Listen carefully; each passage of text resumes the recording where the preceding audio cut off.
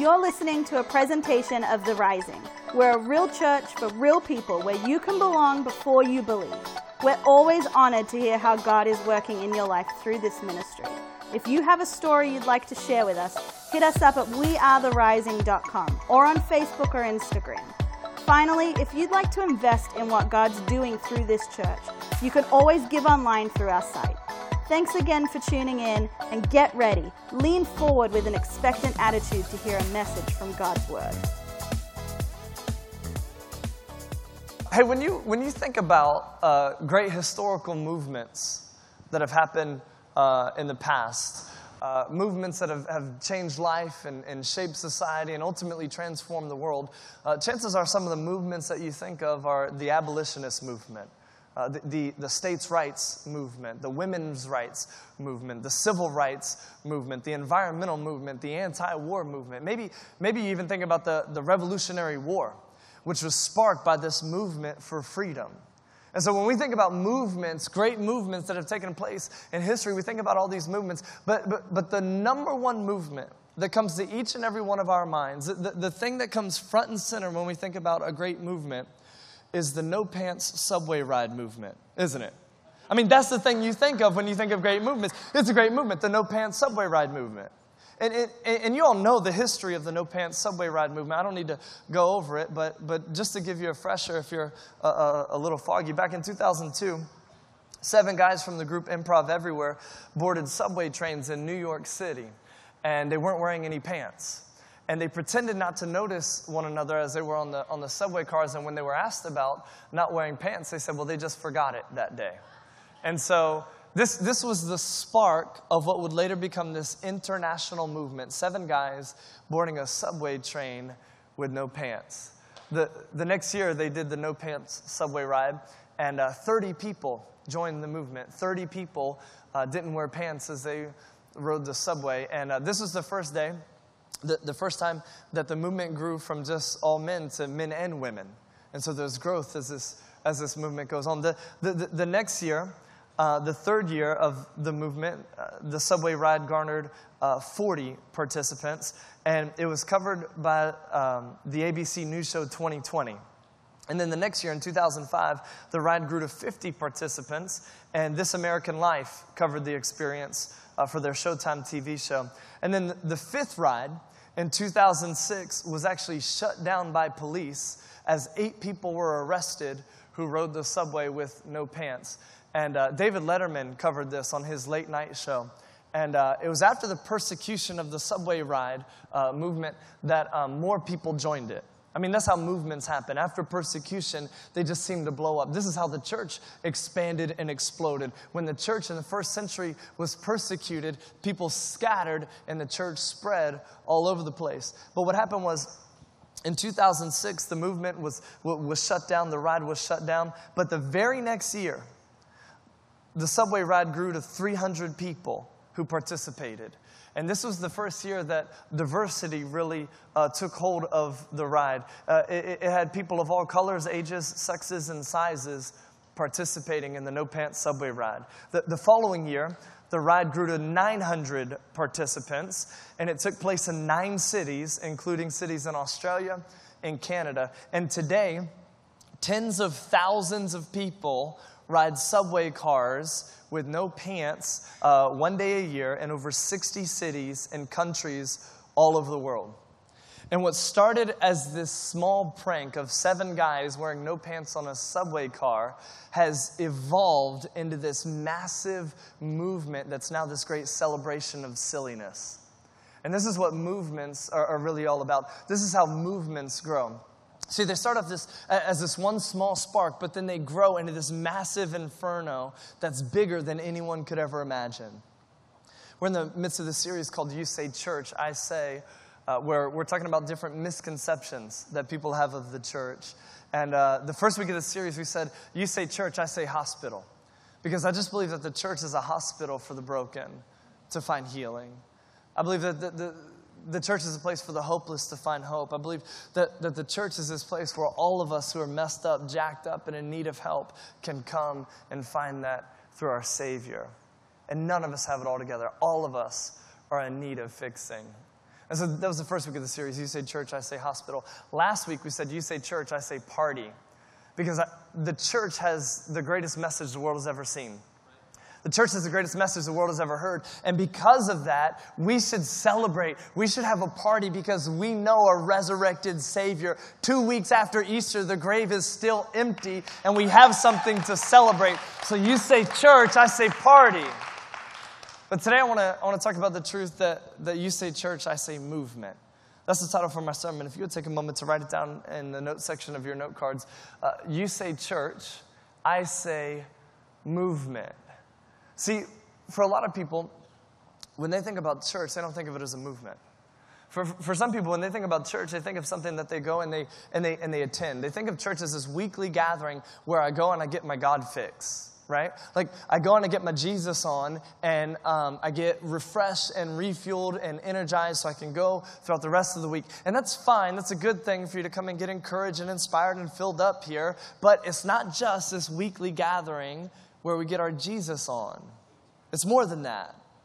See, for some people, when they think about church, they think of it as something to sit through, something to endure. And so I go and I stand through some singing, I sit through some talking, but at the end of the day, I'm good. God is good with me, and so I get a check in the box, and my spouse won't nag me to come for the rest of the month. Like, I am good. I paid my dues. I did my time. I'm good. And for others, when they think about church, they think of church as this inward focused gathering of people where it's all about what can I get from this? How can I be fed? How am I going to benefit? What's in it for me? And what happens is the church then becomes this inwardly focused gathering of people, and when that happens, it becomes stagnant and it stinks.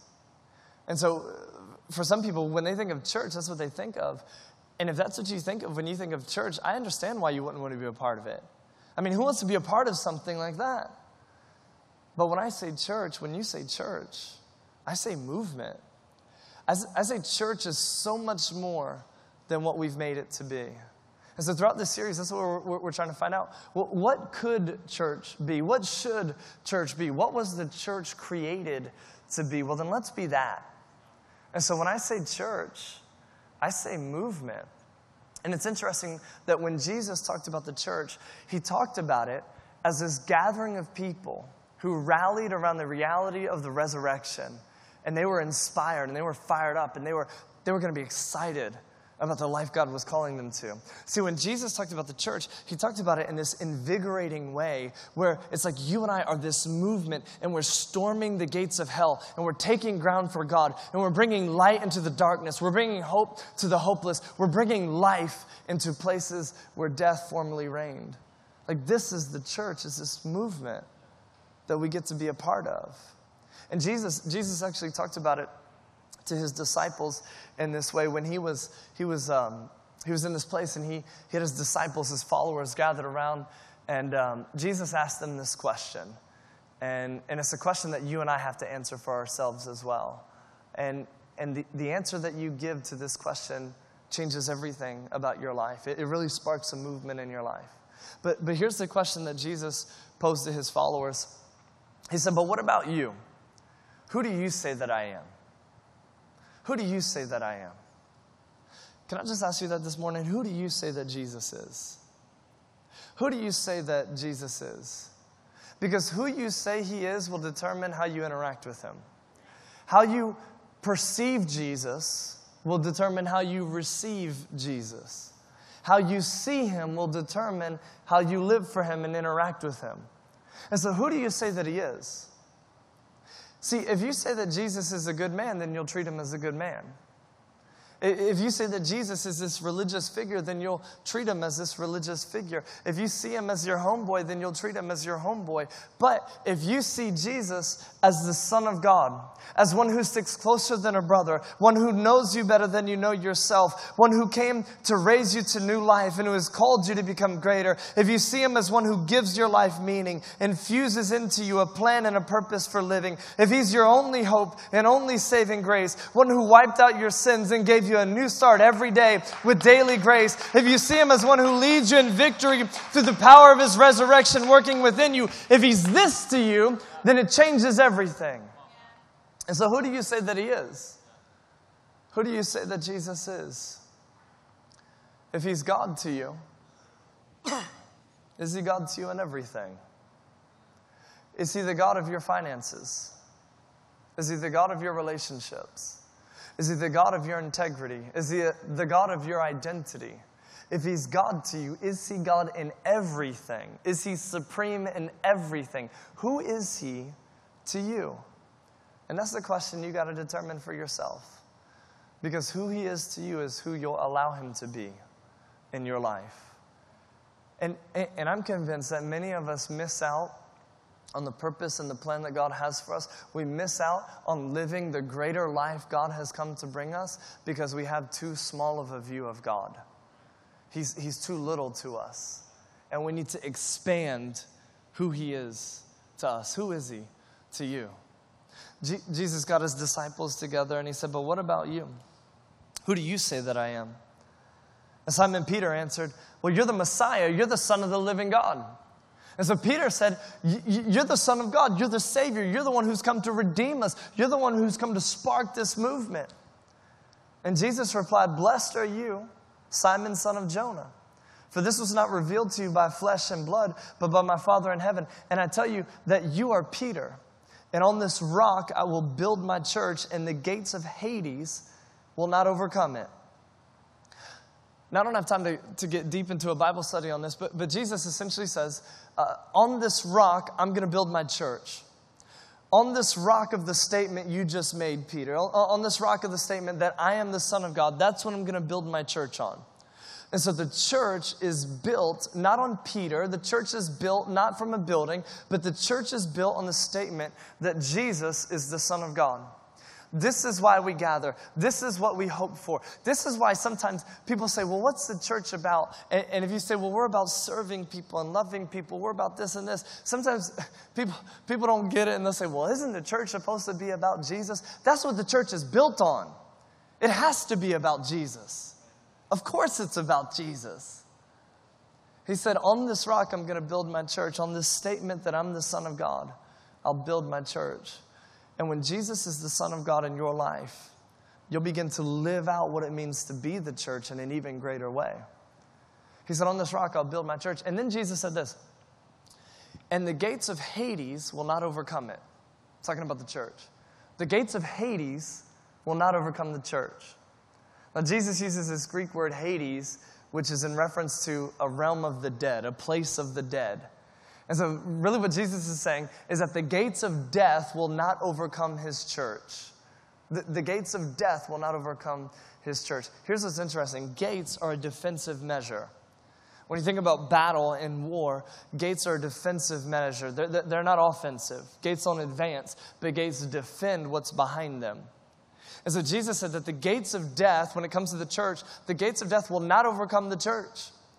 And sometimes in our mind, as we think about this, we think about death advancing on us, Satan advancing on us, Satan, and maybe you have this wild imagination. It's like Satan and all his demons and his army, and they're coming against us, but we will stand strong. That's not the image Jesus gives. Jesus said that the gates of death will not overcome the church. Gates are defensive, gates don't advance. So the image Jesus gives us of the church, here's what the church is. Jesus said that the church is this movement that forcefully advances against the gates of death. And when we come into contact with the gates of death, we demolish them. We smash them down because they won't overcome the church. And so we actually take ground for God. We enter into places of death and bring life. We enter into places of darkness and bring light. We enter into places of hopelessness and bring hope. The image of the church is that you and I are this movement forcefully advancing, moving forward against the gates of death, and they won't overcome us. They don't stand a chance because we are this movement. And I don't want you to miss it. I don't want you to miss it when we talk about the church being this movement that forcefully advances. Watch this. 1 Corinthians 12:27. Now you are the body of Christ, and each one of you is a part of it. You are the body of Christ. Body of Christ is synonymous with the church. And what it says is that you are the church. What is the church? A movement. The church is a movement. You are the church. That means you are a movement. Have you stopped to think of yourself that way? You are a movement. You are the movement because you are the church. When we gather together like this, we bring the church to the building, and you as individuals are the movement. What does this look like?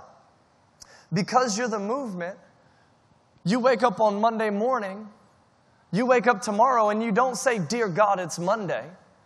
You say, "Thank God it's Monday, and I'm going into work because I'm bringing the movement to my job. I'm bringing the movement of positivity to my job. I'm bringing the movement of joy to my job." What it means is you look at your marriage and you say, even if it's struggling, it doesn't matter because I'm bringing the movement into my marriage. We are going to survive this. We are going to get through this. We are going to work this out because we are a movement of resurrection. God specializes in bringing dead things back to life. So I'm bringing the movement back into my marriage. What it means is you go into your family and you say, "I know they're crazy, but it doesn't matter. They're not going to affect me because I'm bringing the movement to my family. I am the movement and I'm showing up." As the movement, it means you set the temperature. You don't allow others to tell you what to do, but you dictate the momentum of what's going on because you are the movement.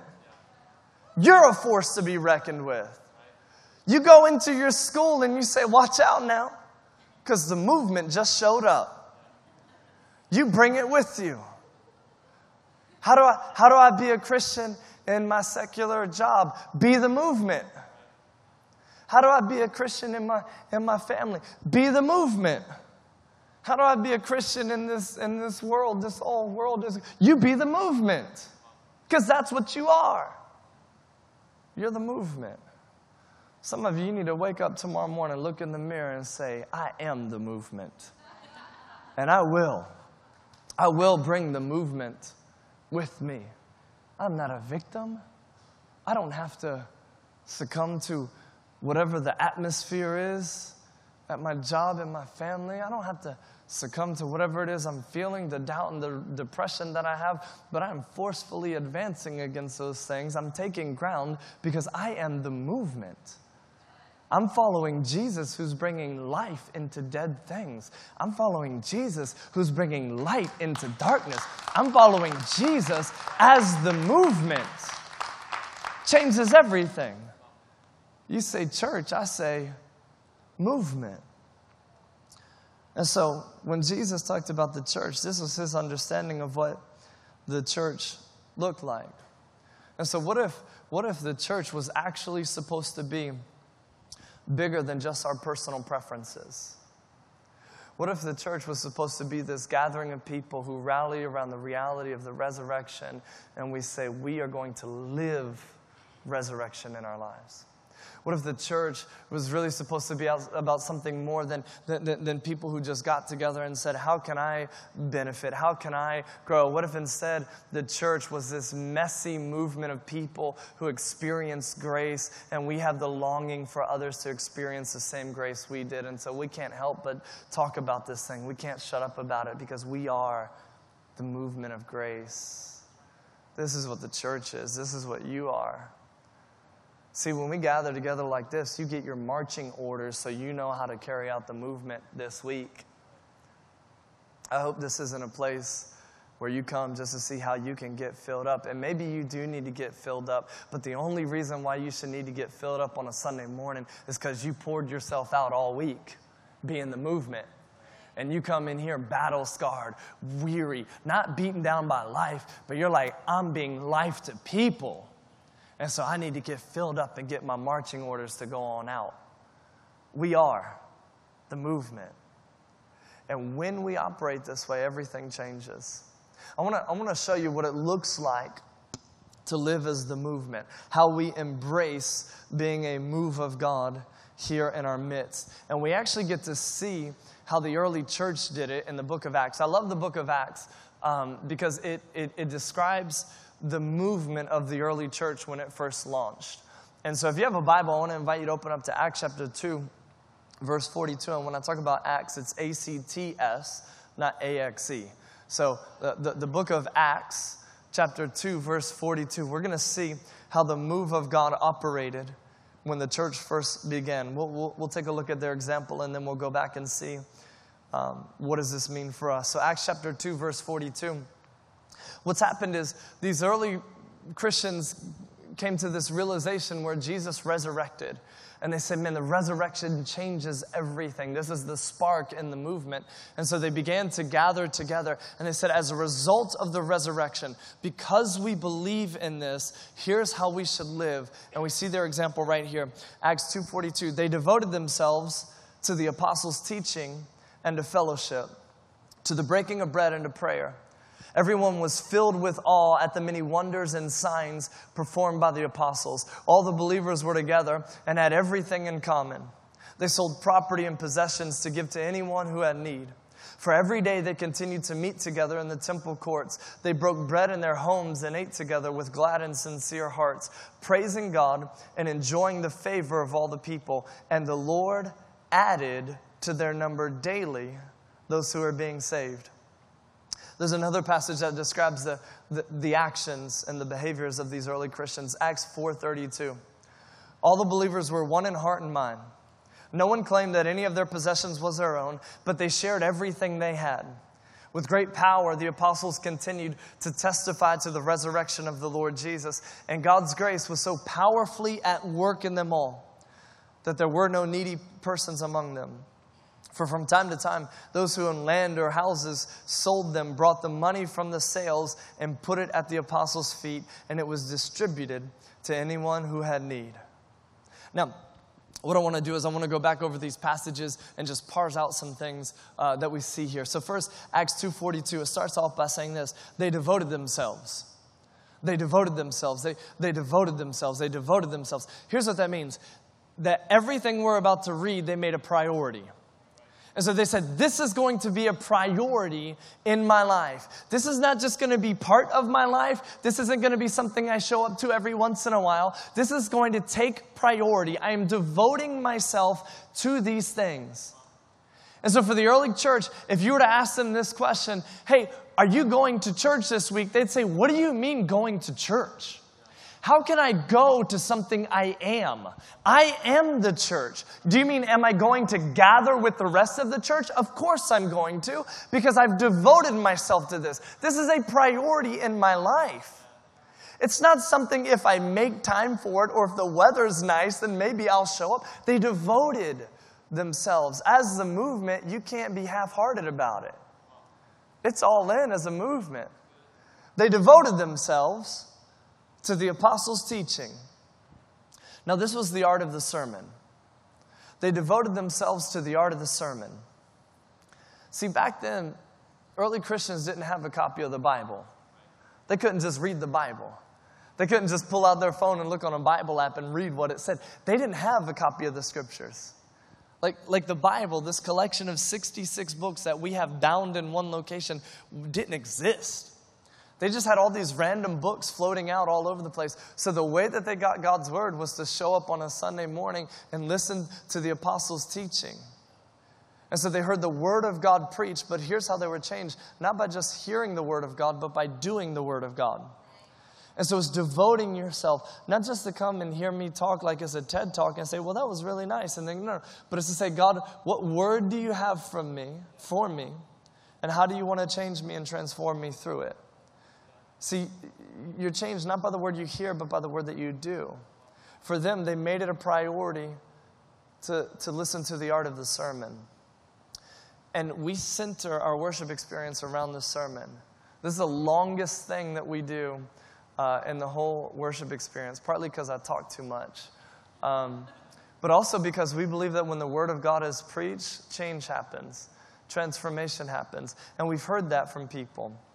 People come and they say, man, I came, and it was like he was talking right to me. I needed to hear that. I needed to receive that. And I want to give you a moment real quick just to teach you how to interact with the sermon.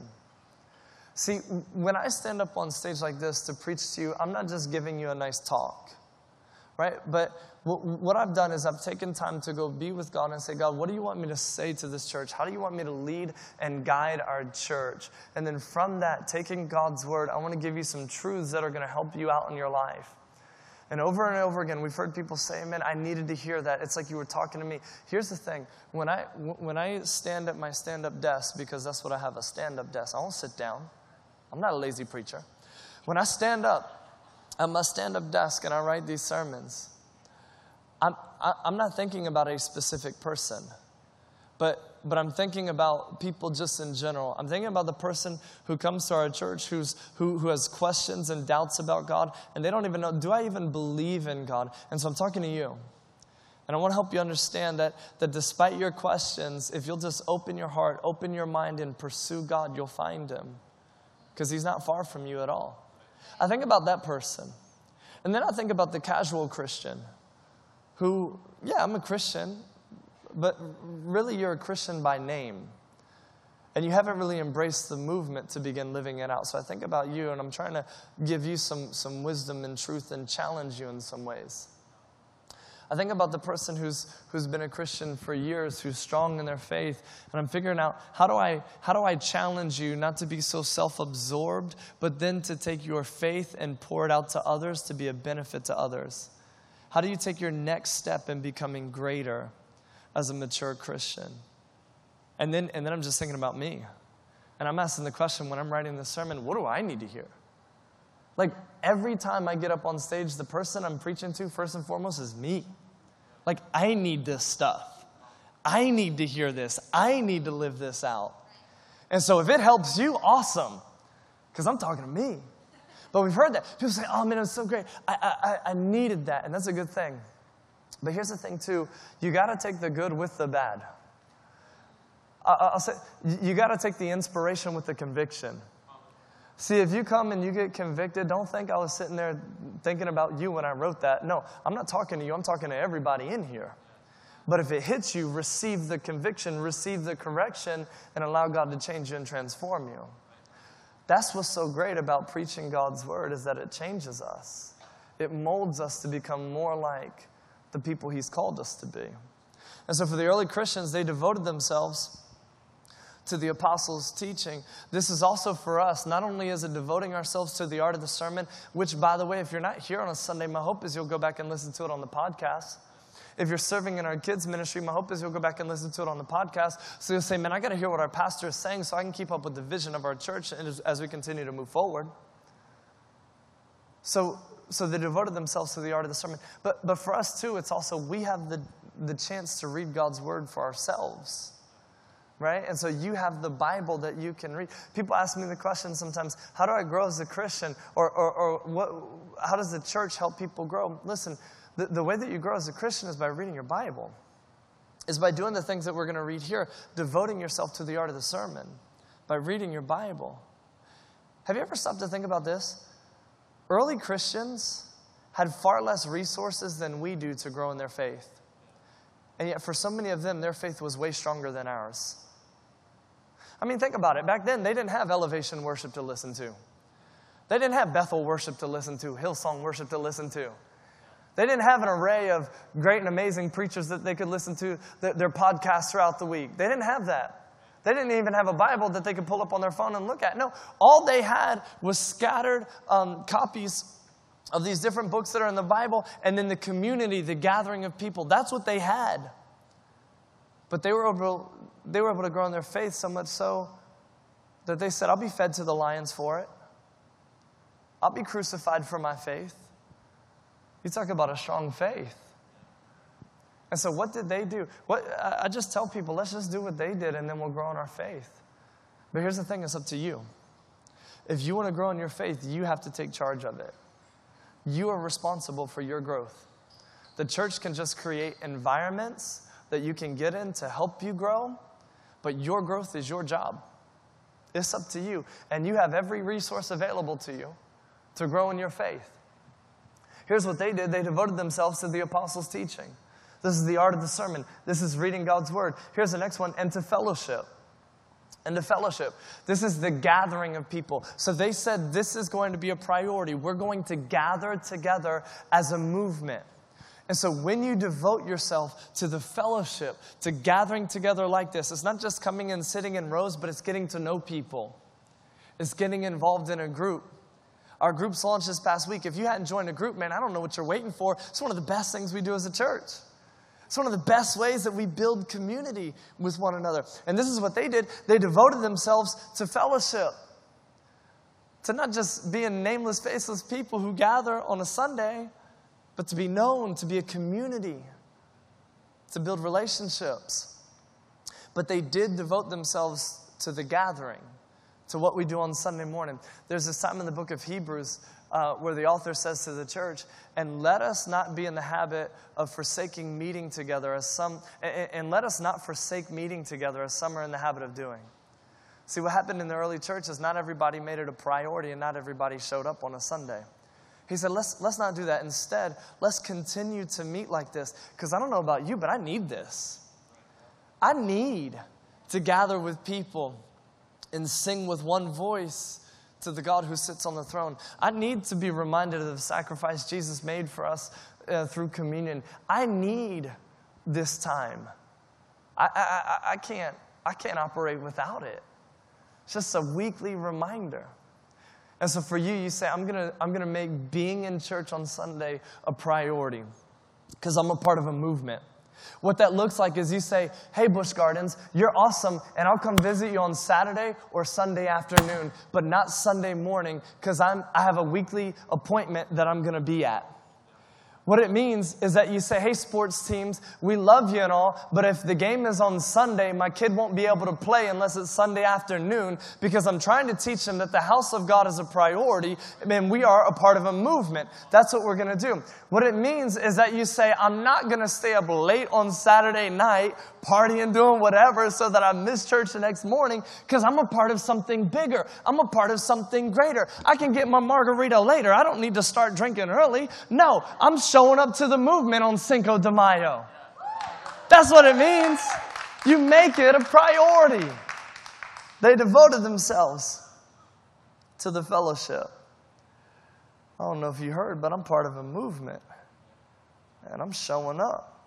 To the breaking of bread, this is the reference of communion, and we take communion each and every week. And what's going to happen at the end of this sermon is we're going to have members from our VIP team come down, and they're going to pass out trays, and in those trays are stacks of cups. The bottom cup has some bread. It's there to remind us of Jesus' body that was broken for us. The top cup has some juice. It's there to remind us of his blood that was shed for us. And I want to invite you, as communion is passed, feel free to take it at any time that you want. But we do this to remember the sacrifice Jesus made for us. So they made that a priority, the breaking of bread and a prayer. And this is us connecting with and communicating with God, because we need to be connected with our leader so we know where he's leading us in the movement. So they devoted themselves to prayer. Verse 43, everyone was filled with awe at the many wonders and signs performed by the apostles. Everyone was filled with awe. I hope you're filled with awe by what God is doing in this church. I hope you're filled with awe at the fact that there are people in Papua New Guinea who have a copy of the Bible in their own language, and they wouldn't have had that otherwise, except for our church being generous and giving to support the missionaries that we do there. I hope you're in awe of that. I hope you're in awe at the way that we're working to eradicate homelessness in our area by supporting Penn Ministry, people in need, by funding their mission and their vision to help the homeless in the Hampton Roads area. And we're only able to do that through your generosity. I hope you're in awe of that. I hope you're in awe of the way that we're seeing marriages healed, the way that people are discovering true life in God. I hope you're in awe at all the things God is doing in us and through us. I hope you never take it for granted. Because when you start to take it for granted, when you start to take the move of God for granted, I believe God looks at that and says, fine, I'll go do it somewhere else. We never want to take this for granted. And it's so true that you can sit on the front row of a move of God and miss it because you've taken it for granted. No. They were in awe.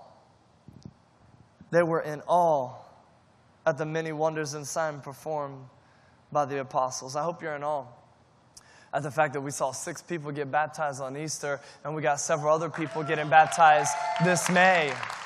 God is at work in our midst. Let's never take it for granted. It's that all the believers were together and had everything in common. And so despite their differences, they had a sense of unity because they were united under one vision. We come together and we're united under one vision. That means that we don't gossip. That means that we aren't negative. And that means if you sit in the presence of gossip, you rise up and you shut that down. Because you remind people, wait, we're Christians. We're better than that. We don't need to talk bad about people. We don't need to put people down. Because we're part of a movement. We're on the same team. They were in awe at the many signs and wonders, and the believers were together, and they had everything in common because they were united under one vision, seeking to accomplish one mission. Verse 45, they sold property and possessions to give to anyone who had need. And so what's interesting here is that generosity is just a characteristic of these Christians. This is just what they do. Like for them back then, if you were to say to those Christians, hey, did you know that in 2019 there are going to be some Christians who have given their life to Jesus, who are following him, but they don't give sacrificially back to God? Those Christians would say, what? That doesn't make sense. Because a characteristic of a Christian is that we give. Because our Heavenly Father is the epitome of generosity. They would say, we want to become more like God. The way that we do that is through giving. Like a Christian who doesn't give, that's an oxymoron. That's like a vegetarian who eats meat. That's like a chef who microwaves all their food. Like it just doesn't happen. For them, a characteristic of their Christianity is that they gave, that they were generous. Every day they continued to meet together in the temple courts. They broke bread in their homes and they ate together with glad and sincere hearts. And so they hung out with one another and they were grateful with one another. Church was more than just a chair. Church was a gathering where they built community together. And I love the community that we've built here as a church. I love the family aspect that people feel when they come. And that's one of the things people say they love most about this church. They say, I love that it feels like a family. I mean, this past week there was a lady in our church who she's pregnant, and she had some bleeding issues, and so she went to the hospital because that's never a good sign. And there were 2 other ladies who showed up to visit with her at the hospital from our church, to be there with her and support her in this tough time. And everything's good, everything's fine with the baby, everything's fine with her, but I just love that she was in need, and these 2 other ladies from our church showed up to give her support. That's what the church is. It's like this family. It's when people need help moving. People from our church say, don't bother with hiring movers. We will come help you move. I love it when I hear the stories of support when people are going through difficult times, how people rally behind them. When someone has a baby and people from our church say, don't worry about meals for the next 2 weeks. We got you covered. That's what this is. This is what they did. They were community. They were this gathering of people who are like a family. It's when someone suffers from a miscarriage, they're surrounded by people who love them and care for them and are there to support them. It's when people want to quit and give up. We rally and say, no, God has called you to something greater. Don't miss out on the full potential He wants to do in your life. We're a community. What happens is every day they continue to meet together in the temple courts. They became this support system from one another. And so you say church, I say movement, this support system. Verse 47, praising God and enjoying the favor of all the people. And I want you to see what happens. And the Lord added to their number daily those who are being saved. See, what happens is people see the way that the church is living, and they say, I want in on that. I see the movement that you're a part of, and I want to be a part of it too. Man, there's just something about you. There's something taking place in your life. There's some momentum of change that's going on, and I want in on that. People see the church as a movement. And it says God adds to their number daily those who are being saved. I just believe if we grasp this and we live as the move of God that He's called us to be, people will see that, and we can't help but grow. Because people will say, I want in on what's going on there. But it begins with us choosing to be the movement. I want to point back to Acts chapter 4, and then I want to close by issuing a challenge to you. But this is a great example of seeing how the church operated and became a movement in the city they were in. Acts 4:32 said, all the believers were one in heart and mind. No one claimed that any of their possessions were their own, but they shared everything they have.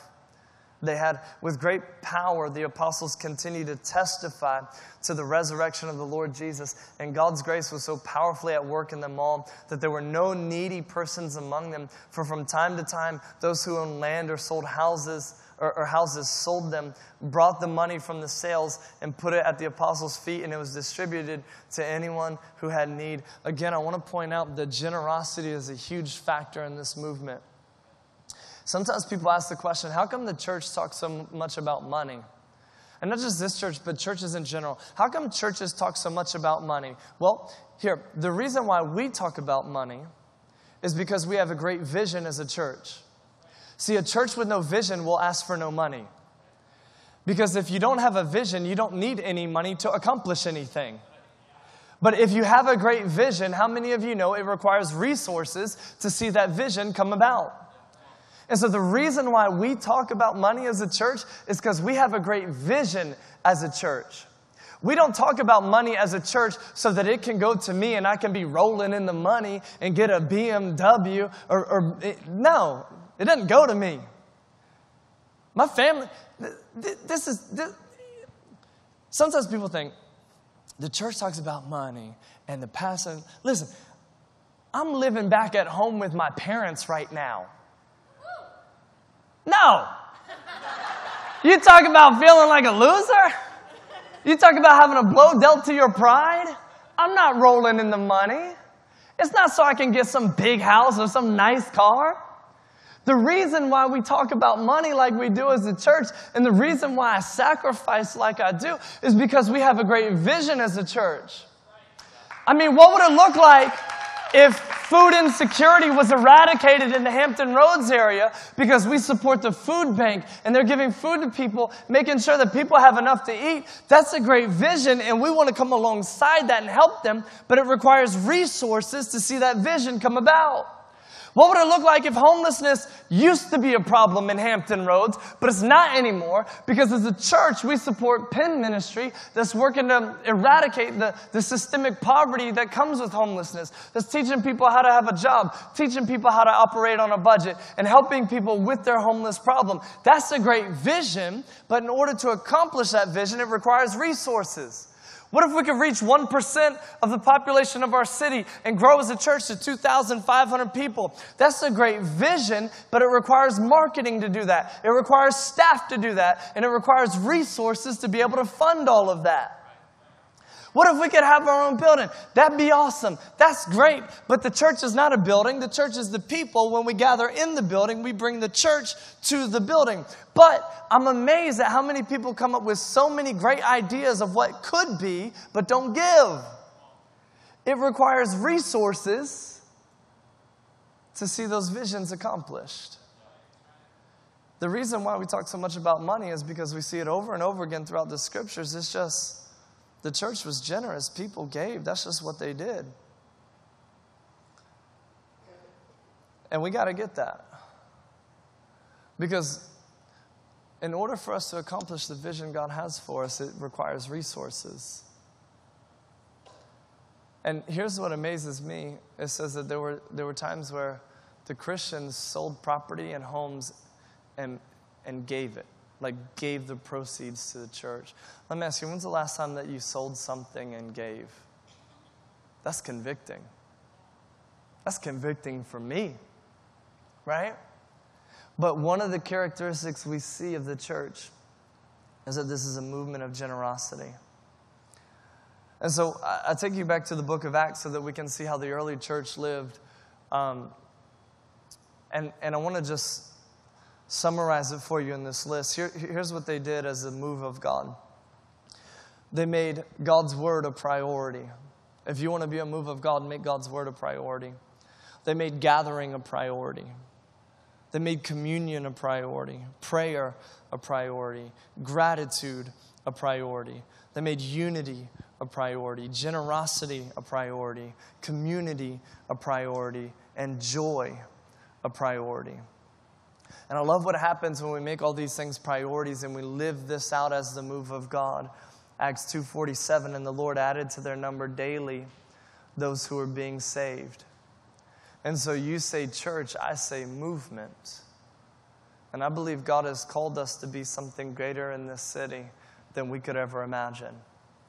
But it starts with a spark of us being the people God has called us to be.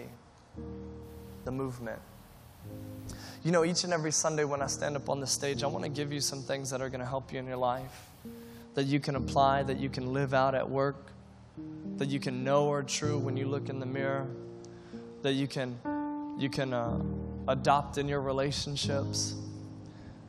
And I hope I've given that to you today. I hope I've given you some things that are going to help you. But just right now, I want to ask you to think beyond yourself and think about us collectively, this gathering. See, I believe God has called us to be something greater, to reach more people than we could ever imagine, to be this example in this city that people would look to and say, that's what resurrection looks like, from that church called The Rising. It's like they're rising up as this movement of love and grace and hope in this city. But in order for us to do that, it requires you determining to be the movement. So I want you to look at this list again. Let's put it back up. I want to ask you, the early church made it a priority to do all these things.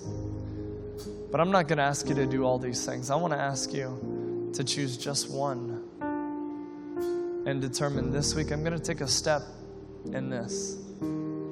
So I'm going to make God's Word a priority. I'm going to open up the Bible app. I'm going to start reading a plan. We have some plans in the Bible app for you to check out, actually, that'll help you with that. I'm going to go back and listen to some of the sermons from the past to see where we've been. That'll prepare me for where we're headed. So maybe for you, it's you say, I'm going to make God's Word a priority, and I'm going to start living it out. Gathering. I'm going to make it a priority to be here every Sunday. Communion. Prayer, gratitude, unity, generosity, community, joy. I want to ask you just to choose one that you're going to take one step in this week to grow in and become greater in. I believe God has called us to be a great move in this city, but it starts with us determining to be the movement. Would you pray with me? God, thank you so much for what you're doing in our midst. I believe that you've called us to continue to grow, develop, and become more like you. And so, God, as we take a look at the example of the early church, help us to make these things a priority as well, so that collectively as a whole we can be a move of God in this city. We can be a move of God in our workplace. We can be a move of God in our family. We can live out the movement in our own lives. God, help us take our next steps. Help us stretch beyond our comfort zone and do some things we've never done before. Ultimately, to become the people we've never been before. The people you've called us to be. In Jesus' name, amen. Thanks so much for listening. We pray God inspires, challenges, and motivates you to become greater through what you've just heard. Again, be sure to check us out at wearetherising.com. Remember, your best days are still ahead.